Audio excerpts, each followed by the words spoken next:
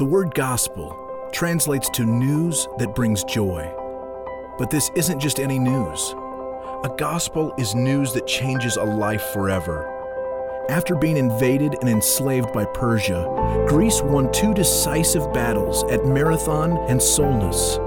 The Greeks sent out heralds, also called evangelists, to proclaim the good news to the cities. We have fought for you, we have won, and now you're no longer slaves, you're free. The reality is that we are all slaves, slaves to sin and slaves to death. We are slaves in need of good news. Enter Jesus, God's Son, fully God, fully man, bringing news that would change our lives forever. His news was this: I am the divine, come to you to do what you could not do for yourself. I will take what you deserve so you can have what I deserve. You have no idea how much it will cost me, but you also cannot imagine the depths of my love for you. It is a gift that I give freely. So repent. Repent from all the ways you've run from me and follow me. Follow me because I am the only way to eternal life. Follow me because I'm the Savior you've been looking for. Follow me because I have authority over everything, yet I have humbled myself for you. Follow me because I died on a cross for you, because I'm your true love and your true life. This is my good news for you. This is my gospel, that you have been saved by grace and that you are slaves no more.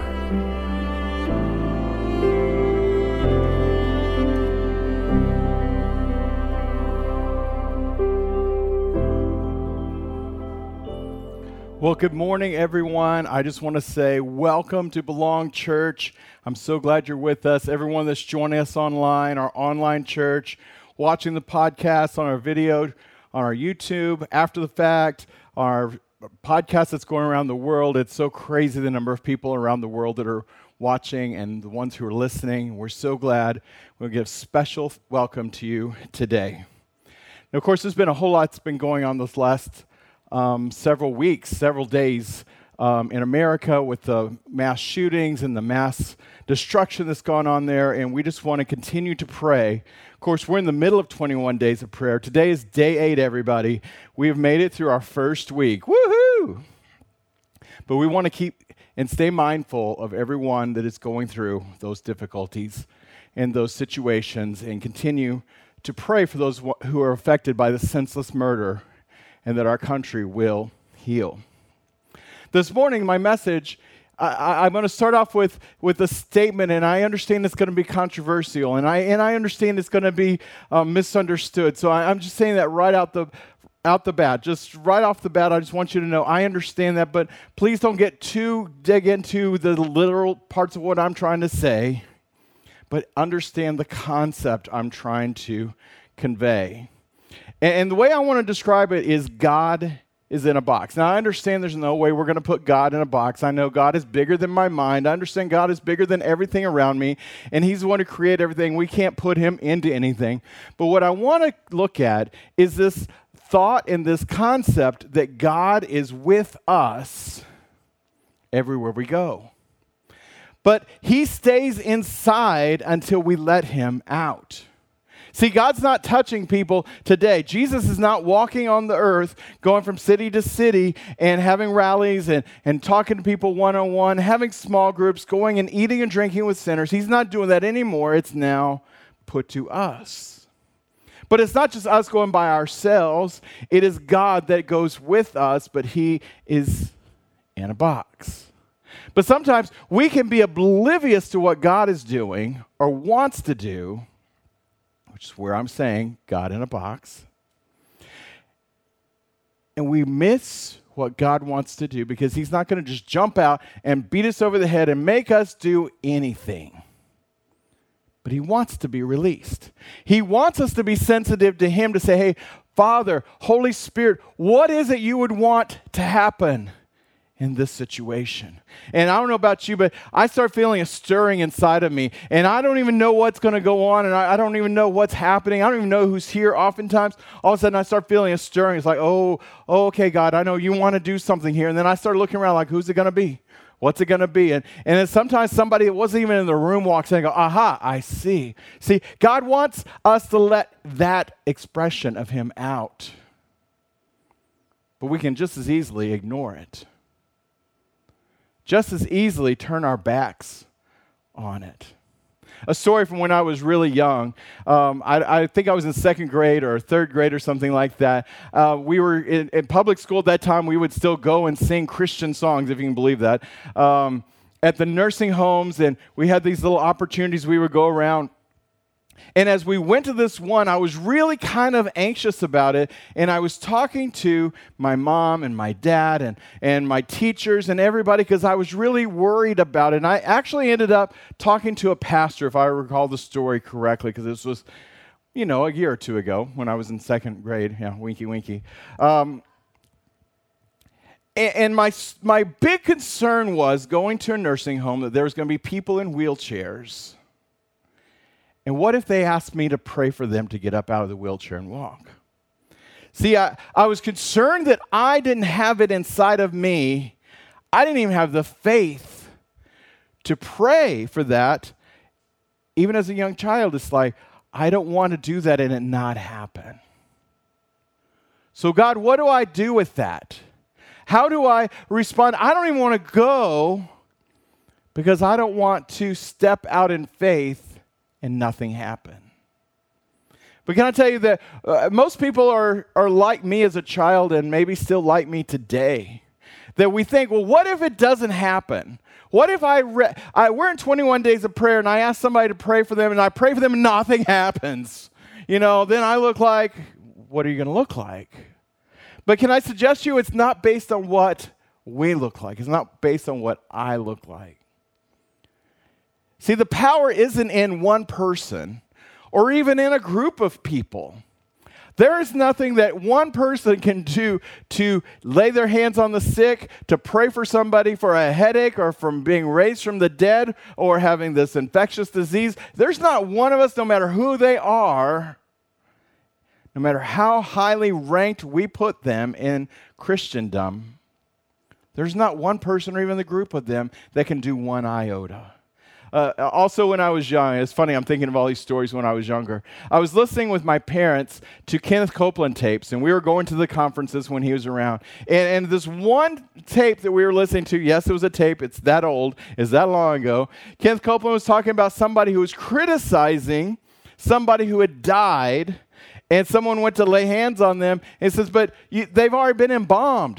There's no way you can pray and believe God for them because they've already been embalmed. They've already had all the blood sucked out of them. And he's like, as if you could do anything while they were still warm. See, the miracle isn't because, well, they haven't been embalmed. It's fresh. You can do this. So maybe God can do something. The miracle working power is in our Father God. Another pastor friend of mine was talking. He says, I was challenged by somebody that how many people have you raised from the dead? You prayed and God raised them from the dead. And he goes, well, none. He goes, well, how many have you prayed for? He goes, none. So he was getting 100% of what he was trying for. But you see, sometimes there's been situations, I guarantee you that same pastor has been in, that God wanted to do something. And I'm not speaking critically of him, but he didn't move in the direction that God wants.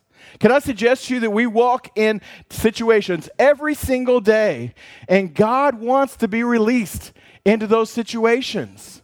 You walk with this God container inside of you full of the Holy Spirit. Again, I'm not limiting God to being in a box, but I'm saying He goes with you and He wants you to crack open the lid and say, hey, God, is there something you want to do here?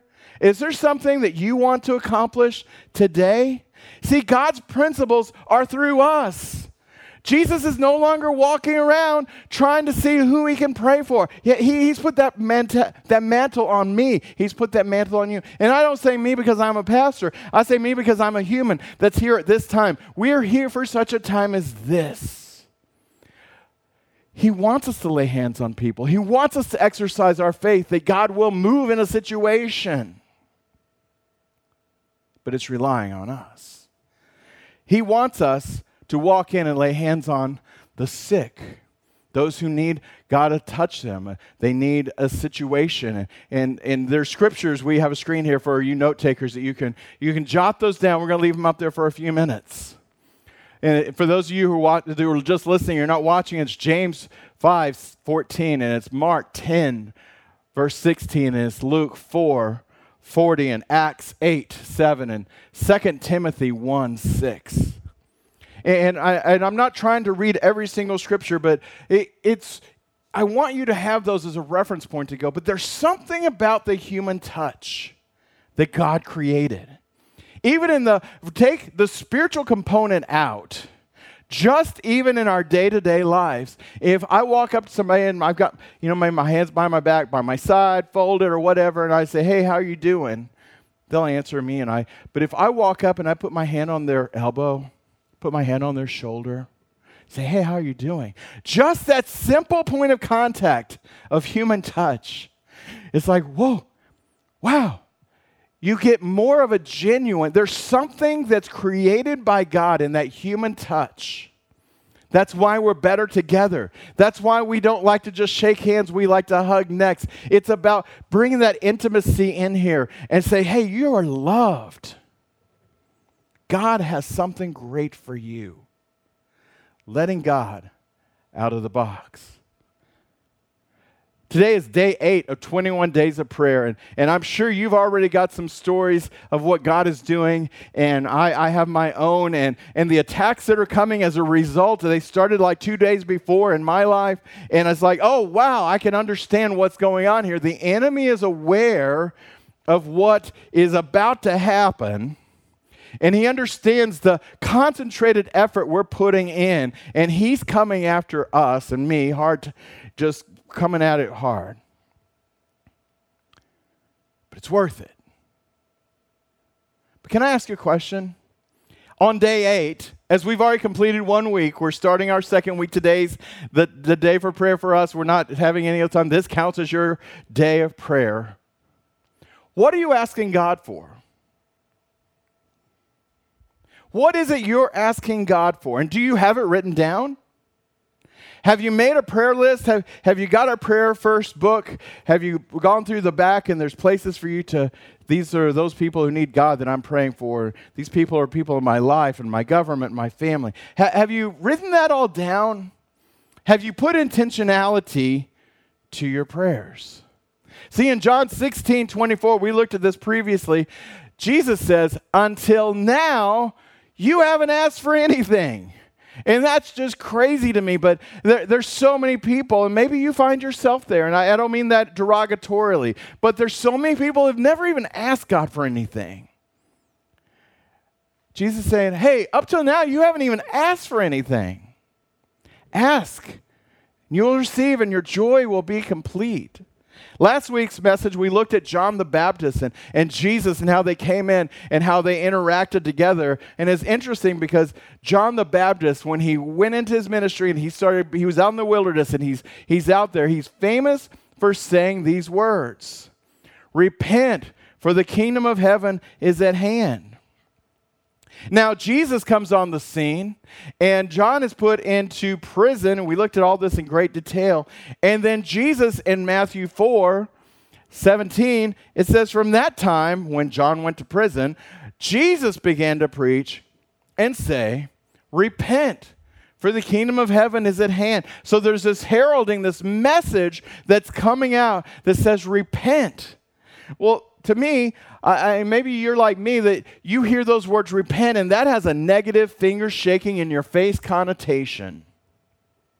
And you think about it, it's like, what in the world is that? And that's just kind of rude, and that's just, that's so religious.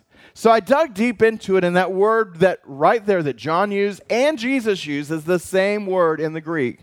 And what it literally means, and we have it on the screen, is to change one's mind or purpose. So let me take that back into context. Jesus is saying, change your mind and your purpose because the kingdom of heaven is at hand. So this message isn't just of Jesus. It's not just for those who are far from God. It certainly is. But can I suggest it's from those people who think that they've got it all together at church and everything's going well. And he's like, hey, you still need to change your mind. You need to change your purpose because the kingdom of heaven is at hand. And if I can just kind of parlay into that, God is right here wanting to do something, but you got to change your mind. You got to change your purpose. You got to be aware of what's going on around you. You can't just keep going through your day just blind to what's going on. Jesus continues on in Matthew 11:20. It says that he, Jesus, began to denounce the cities in which his miracles were done because they did not repent. Now, this is a really interesting scripture, and I'm encouraging you again to read through the book of Matthew or listen to it like I am. And we've got the links up on our website, and you can go and download it. It's not very expensive, and you just listen to it while you're doing dishes or you're driving down the road or whatever you got going on. That's what I'm doing, not the dishes part, but the driving down the road. And this scripture jumped out at me. Jesus said, hey, he began to get upset with the cities and where most of his miracles, so where these people are coming out and God is doing this crazy, amazing miracles, and yet they didn't repent. They didn't have a change in their mind or their purpose, so they came to Jesus with their hand out, says, hey, I need this. Thank you. And then just went on. They didn't have a change in their life. And unless someone has this encounter with God, that there's a change that happens in there, and their mind changes, and their purpose changes, and it's been described as a 180, that you're going this way, and all of a sudden you turn around and you're going that way. Jesus got upset at it. But look at the oneness and what God's heart is. Look in Luke 15, verse 7. Jesus says, I'll tell you in the same way there will be more joy in heaven over one sinner who changes their mind. What does that mean? Someone who's missing the mark, who didn't understand what's going on, and all of a sudden has this revelation, and maybe has the scales ripped off of their eyes or the veils ripped off of their eyes, and they now see how their life is supposed to be. They repent. They change their mind. Story that you may have heard. Jesus is always speaking in parables and these stories and these allegories, and he's painting these word pictures that are easier than just saying, you got to do this and this and this.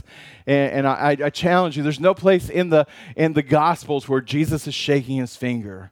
Although we have this image of God like God's shaking his finger. But again, those are just things that get perverted and just messed up. But Jesus is telling this story, and from what it appears that this is an actual story, because he's naming names. He's not saying a certain man, but he said in verse 30 of Luke 16, he goes, now, Father Abraham. So he's naming Father Abraham. And he told this whole story that this rich man had died, and a beggar who had been outside his house died at the same time.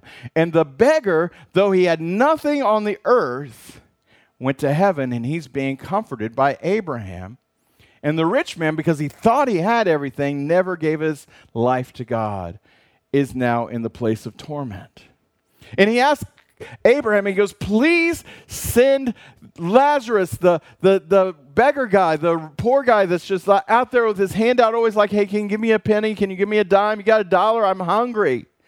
He's like, no. He goes, but send him back and tell him he's come back from the dead and he saw me, and then they'll turn around. And look at this in verse 30. And he said, no, Father Abraham, but if someone goes to them from the dead, they will change their mind. He goes on, and Jesus says, no. If they don't believe the laws and the prophets, in other words, they don't believe the Bibles, they don't believe the preachers that are sent to them, they're not going to believe some sensational thing of the guy that used to beg on their front doorstep coming back from the dead and telling them a story. But look, it's talking about changing your mind. In Acts chapter 2, verse 38, after Jesus has been crucified and raised from the dead, and now the disciples are out there. Look at what they're saying. Peter, we've gone into great depth depths lately about Peter and what role that he plays in all this. And look what he's saying, repent. He's saying the same thing that John the Baptist said. He's saying the same thing that Jesus said. He goes, change your mind. Have a change of purpose. And each of you, be baptized. See, the first part is the act of accepting Christ, changing that mindset, you get this thing going, this change inside of you. And then the next step is to be baptized. Jesus was baptized. He gives us this image and this example of being baptized. And here Peter is saying, repent, have a change of mind, and go and be baptized in the name of Jesus Christ for the forgiveness of sins, so you can deal with all your sin problem. All the stuff that's in your past that you go, man, I wish I could just pull a curtain and that wasn't there anymore. And look at the last part of this. And we've talked about this, hinted on this, and I'm keep tapping Lenore on the shoulder that this is her. And receive the gift of the Holy Spirit. So we got all three right here. Repent, have a change of heart, have a change of mind. Go be baptized. And can I tell you, it doesn't matter if you've been baptized several times and then you have this repenting again, that you change your mind and maybe you're more serious now than you were. There's nothing wrong with getting baptized again to start newness of life. There's nothing that says you have to get baptized one time and that's it. Okay? And then receive the gift of the Holy Spirit. Acts 3:19, therefore repent and return. So this is even for those who have walked away from God. Those that once knew and now walked away. And I always say, hey, do you want to accept Christ for the first time? Or maybe you're wanting to begin again. Here we're seeing two different scriptures within a chapter of each other, both saying, have a change of mind. This one's saying, and return. Hey, you who once walked with God, come back, so that your sins may be wiped away. Look at this. I love this. And in order that times of refreshing may come from being in the presence of the Lord. And if you've ever been in the presence of God, if you've been in a great worship service where you're able to just release your praise and your worship and just let the presence of God soak over you, you understand that there is times of refreshing, that you came in one way and you're leaving another way. That's life that God has to us. Can I suggest to us? We need to change our mind and our purpose. We need to be keyed into what God wants to do. We need to be on the track that God has for us. And we need the times of refreshing. Let me remind you of the old saying, to get something you've never had, you got to do something you've never done. And for many of you, joining in with 21 days of prayer, getting up at 6 o'clock in the morning to join us, or hitting at some point during the day, you're just like, I've never done this before in my life. There's nothing wrong with that. You're having a change in your mind by getting up and praying. You're having a change in your mind by digging into the prayer guide and seeing all the different prayers. There's 66 pages in this thing. There's so much in here and so many different prayers. So if you say, man, I don't even know what to pray, hey, get the prayer guide and you can download it from our website. It's up there. The first banner when you come up there, you'll see the blue Pray First logo. You click on that and you got our prayer guide. It's all right there. We couldn't have made it any easier for you. To get something you've never had, you're going to have to do something you've never done. Can I circle back to John 16? We started off with this. Until now, you haven't even asked. Is that you? Have you not even asked God for a change of mind? Have you not even asked God to come into your life? Have you not asked God for anything? Ask. Ask him. In Matthew 17, starting with verse 14, here's another story of Jesus. And remember I told you that Matthew is what we're doing in the month of August. So we're going to have a lot of stories because I want us to get on track with what Jesus did. Not stories about Jesus, not me recounting it to you, but hey, let's look and read it for ourselves. So Matthew 17, verse 14 in the NIV. When they came to the crowd, a man approached Jesus and knelt before him and said, "Lord, have mercy on my son. He has seizures and is suffering greatly." Can I just stop right there? Think about that man who has a son, and we don't know how old he was, but he's been just troubled with this sickness, with seizures, and he falls into the fire, it says, and into the water, and they're afraid he's going to get burned and he's going to drown, and just, you can't turn your eye from him. You can't, well, somebody's got to be with him at all times. You don't even sleep right at night because you got one ear like listening and the one eye kind of half open, like, is anything going to happen in the middle of the night? The torment the whole family. And he approaches Jesus, he goes, "Please have mercy on my son." Continues on, verse 16. "I brought him to your disciples, but they could not heal him." Jesus, they tried, but nothing happened. Look at this, verse 17. "And before today, and doing all this, I thought this was kind of harsh." Jesus says, "You unbelieving and perverse generation." And man, that translation puts it pretty, that's harsh. I mean, I would be like, oh man, Jesus, man, that's pretty hard. And he says, continues on, "How long shall I stay with you? How long shall I put up with you? Bring the boy here to me." But literally where it says perverse, as I dug deep down into it, it means to distort or to misinterpret or to corrupt. Say it again. Means to distort, to misinterpret, and to corrupt. It's also in another place in Luke 23:2, it says someone is misleading our nation. They're attacking Jesus, that, hey, he's trying to take us another direction. Yeah, changing your mind will take you in another direction. In Philippians 2:15, it's also used there. But it doesn't mean perverse in what we think perverse, but it means you are distorted and you misinterpret what I'm trying to tell you, that you can lay hands on people. And unbelieving literally just means that it's made up of two words. One is not, so it puts it in the negative. And then it believes that you haven't reached a place of believing yet. And in another place in the Bible, it is towards the end, and we'll run across it as we're going through the Gospels. It says, and then the disciples believed. They hadn't believed all the time, so they had struggles with believing up until this point. Even here, they went out and in their obedience tried to do what God had called them to do, what Jesus had given them an example to do. And yet they'd failed. And Jesus is like, how have you not got your believing on track? And you still are misinterpreting what I'm saying. How long am I going to be here with you? I just got a short time. Man, guys, come on, get it. Verse 18, "Then Jesus rebuked the demon, and it came out of the boy, and he was healed at that very moment." Verse 19, "Then the disciples came to Jesus in private and said, 'Why couldn't we do that?' And Jesus replied, 'Because you have so little faith.'" Again, this seems like an indictment on the disciples. I mean, come on, they're young boys. I mean, most people think they were 16, 17, 18 years old when Jesus got them. They don't have all this ton of life experiences, and this is all new to them. There hadn't been anybody talking to them from God for 400 years. None of their family knew anybody that had heard from God. So here, why are you being so hard on them, not even getting it right away? He says, "Truly I say to you, if you have faith as small as a mustard seed, you can say to this mountain, 'Move from here to there,' and it will move.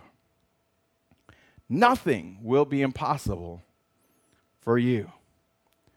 Again, this is one of those scriptures that, and as I was listening to the Stephen B. Stevens, just reading the whole book of Matthew, one verse after the other, I got to this one, it jumped out at me, there's got to be more here. And literally faith there, you have little faith, and if you have faith as small is one word. But look at this, as small as is from the Greek word number 5613. If you're doing notes, you want to go and check it out. And it means as, like as, even as, when, since, and as long as. And it's technically rooted in another word that means it's reliant upon who, which, that, or this. Now, I just went through a whole bunch of stuff, and you may go, man, I'm scratching my head, Pastor Kevin, because that is pretty vague. You just went over my head with that. He's saying your little faith is because you don't have a time period that you're looking to where the faith is coming from. As small as is you aren't looking at the right place to get your faith from. And that is the only place in the entire Bible that that word is used, is in verse 20. Faith, however, if you have faith as, it means to persuade, to have confidence, to come to know God in this place that you're deriving it straight from God. And I have a screen that gives all the antonyms of this, synonyms, It means to persuade, have confidence, obeying, trusting, not doubting. Jesus likes to say, hey, if you can come at this not doubting, but because you know who you believe, you've got this confidence in knowing God is able to do anything. He wants to get involved. He has compassion. Father, God has compassion on that young boy who's got this sickness that is demon-possessed and this demon affliction. And God wants that to happen. Let him out of the box. But you have to be persuaded. You have to have a confidence in God. You have to have obedience to step out there. You have to be trusting that God is able to do this, and you have to not be doubting. See, can I show you? There's a difference between little and simple. Little, we just looked at that it's in the smallness, and where are you getting your focus from, and where are you getting this perspective from? But simple is how you go about it. Notice that Jesus didn't say, okay, everybody join together in a circle, and let's just start praying really, really loud, and maybe God will hear us. Jesus simply turned to the boy and rebuked the devil. Jesus simply healed. And the thing that's been on my heart and my mind recently is to pray the simple prayer. God, I'm asking you for the simple thing. I'm asking you for the crazy thing. I'm asking you to touch this person. See, I recognize it's not these hands that are going to do anything for anybody. It's my persuasion. It's my confidence. It's my trusting. It's my not doubting that God is able. Not doubting. Not doubting. A few verses later, Matthew 20, verse 29. Now, as they were leaving Jericho, a large crowd followed them, and as two blind men were sitting by the road, hearing that Jesus was passing by, they cried out, Lord, have mercy on us, Son of David. God wants to have mercy on people that are sitting there crying out. Who are they? Who are they again? They're two blind men.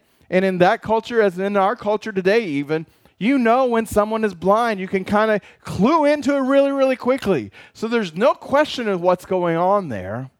And Jesus is walking past them. Verse 31, then this crowd sternly told them to be quiet. And can I tell you, we've got those same crowds around us today. Hey, shut up. Don't be reaching out to God. Don't pray and ask God. Why are you going to 21 days of prayer? Oh, that's ridiculous. There's always going to be people that sternly tell you, oh, just stop it. I had somebody last week tell me, you just need to stop that church. You just need to stop. You're not successful. I mean, there's always going to be people that come with an authority in their voice to try and tell you, I love this. But they cried out all the more. See, they were not looking for those crowds to heal them. They were looking for Jesus to heal them. Lord, Son of David, have mercy on us. Verse 32. And this is such a peculiar scripture. Such a curious scripture to me. And Jesus stopped and called to them and said, what do you want me to do for you? Isn't that curious? Jesus can't just see they're blind? Everybody else knows they're blind. Jesus, why are you asking, are they blind? Yet he's asking, what do you want? See, God knows our needs. He's still looking for us to approach him and tell him what we're need. Have you not asked for anything up to now? What do you want me to do for you? Verse 33, they said, Lord, we want our eyes to be open. Whew. Man, that is a powerful scripture right there that all of us can pray. God, even if we're not blind in our natural eyes, God, I want my eyes to be open. Moved with compassion. I love this. It's always prefaced with Jesus. Moved with compassion. Jesus touched their eyes, and immediately they regained their sight. May I ask you today, what do you want? What is it you want Jesus to do for you? What is it you want God to do and interact and intervene in your life? What is it you want? Look at this. Jesus continues on. He's hungry. He's just like us. He's walking by and he's like, man, I just want to get some fruit off of this fig tree that's right here. And the fig tree looked like it was great. And he pulled the fruit out and it was not right. And Jesus turned around and cursed them. And that fig tree literally withered as they're watching. In fact, as they came by the next day, they're like, it's like gone, like it's 20 years old, and just like completely gone, like ready to push it over. It's kind of just died right then and there. And they're like, Jesus, you went to this fig tree and it didn't have fruit and you cursed it and it died right then and there. Oh my gosh, who are you? We see all these crazy things. And look at verse 21. Jesus said, truly I say to you, look, it's the same thing we just looked at. If you have faith and do not doubt. Remember, I showed you the word faith means don't doubt. Be persuaded. Be knowing who you're talking to, what's going on. And he's got doubling up here. If you have faith and you do not doubt, you will not only do what is done to this fig tree, but if you say to the mountain, be taken up and cast into the sea, it'll happen. Saying there's nothing too big for God to do. Verse 22. And in all things you ask in prayer, believing you will receive. But you got to ask, praying and believing, and you'll receive.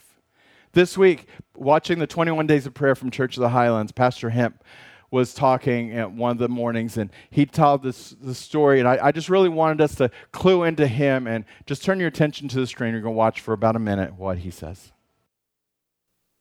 Well, I want to talk to you this morning just for a few minutes on our prayer posture.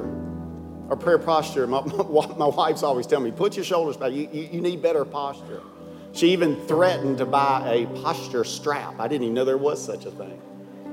And I'm not really talking about physical posture because there are different postures that we can take. I want to talk this morning and I want to lead us and help us because God's helped me recently in this.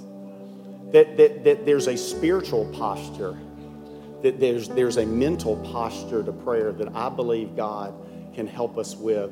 Because the trap is, I find in my own life that there are a couple things that derail my prayer life. And one might be that I get a little too focused on my list. Come on, somebody.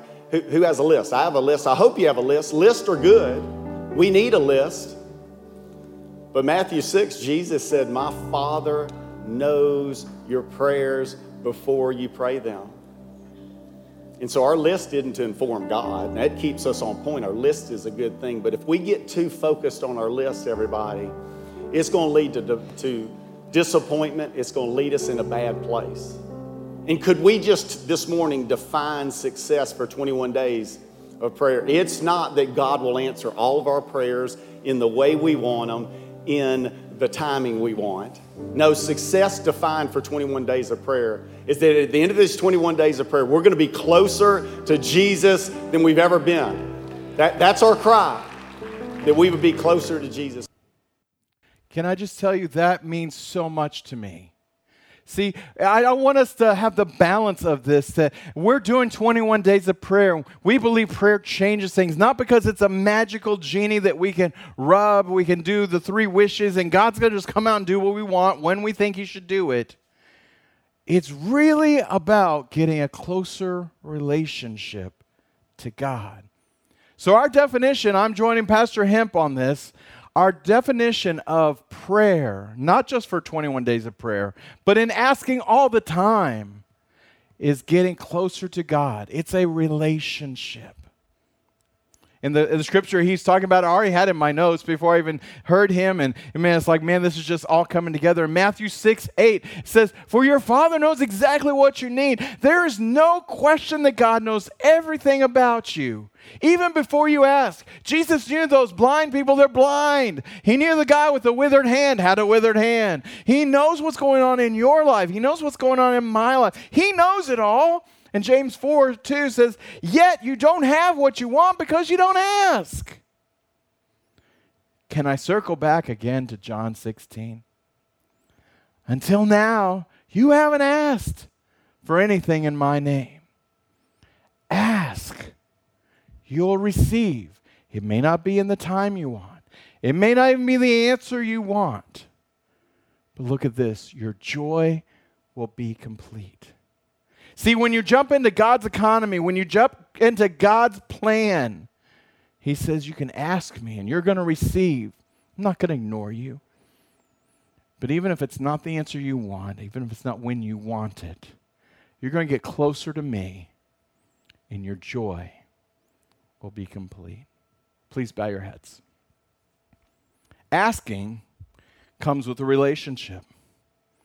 If you don't know someone and you want to go and ask them for a favor or ask them for a job or ask them for some money and for something good to happen in your life, and yet you don't know them, what are the chances you're going to get anything from that relationship? It's not very promising. Asking comes with a relationship. And relationships comes with an introduction. May I invite you this morning? Can I introduce you to the true and living God? The one who is intricately interested in every detail of your life. The one who knows everything you need even before you ask, but is still waiting for you. He wants you to have joy to the full. Your joy to be complete and living life to the full. Today can be your day. If you're ready to begin that relationship, or even as I mentioned, to come back and to begin again, simply say this prayer with me. Say, God in heaven, I want to know you. Thank you for sending your son Jesus to pay for my sins so I don't have to. I ask you to forgive me for making mistakes. Help me to change my mind. I choose to change my mind, to change my purpose. I surrender everything to you. Be the Lord of my life. Be number one. The best way I know how. I'm going to live for you with all my heart. Today I give you my life. Father, I pray for everyone who prayed that for the first time and they were just introduced to you. Lord, for those that are coming back, or maybe those that are not even far from you, but Lord, this message just stirred up inside of them like it's stirring up inside of me, that I need to keep having my mind changed. I need to keep going on your path. God, I pray for all of them. Lord, I thank you that your word says as soon as one person repents or has a change of heart, all of heaven is rejoicing. I can't wait to see all the rejoicing that's gone in to everyone that has repented, had a change of heart, change of mind, change of purpose this morning. We give this all to you in Jesus' name we pray. Amen. As we close, I just want to invite you that if you did those steps, if it was the first time or if it's a renewing of another time, we want you to simply text the word NEXT to 469-289-1114, and you'll see it at the bottom of your screen. We want to be able to communicate with you and tell you what your next steps would be if you're interested in what you would like to do. And we want to hear your testimony. Send us your emails to info@belongdfw.com and invite someone to take this journey with you. Invite somebody to join in with prayer and say, hey, if you can't come to my house, or if I can't come to your house, if we're going to meet for Starbucks, hey, watch it on your phone, watch it on your computer, watch it on your Apple TV, on your Roku. I mean, everywhere in the world you want to find, we can do it at 6 o'clock. We'll be going live again every morning. Lastly, if you want to be a part of our financial success, and for those of you that have cited in our last few messages, you've heard me talk about beginning to tithe and God's blessing on your finances. If you want to participate in that, you can simply go to givetobelong.com. It's at the bottom. And we also have a text to give option that you'll find out about as you go along. Well, I just want to dismiss and pray over everyone. Father, I just thank you for everything you're doing. Lord, I thank you for your blessing that you're doing in our lives. Lord, I thank you for the wisdom of the Gospels. Lord, I thank you for all the disciples writing these things down so that we can have a closer, intimate relationship with you. Father, I speak a blessing over everyone who's contacted us this week, for all the prayer requests that have come in, for the first week of prayer, God, and as we go into the second week, we give you our things. We give you our list, but our list isn't going to be what defines us. Our getting closer to you is what is defining us. Father, I speak a blessing over everyone who's giving to this church, everyone who stepped out in faith and began to tithe, that began to give 10% of their income, and not even maybe fully understanding it, but trusting in you. Father, I speak a blessing, and Lord, I thank you for it. In Jesus' name we pray. Amen. See you tomorrow.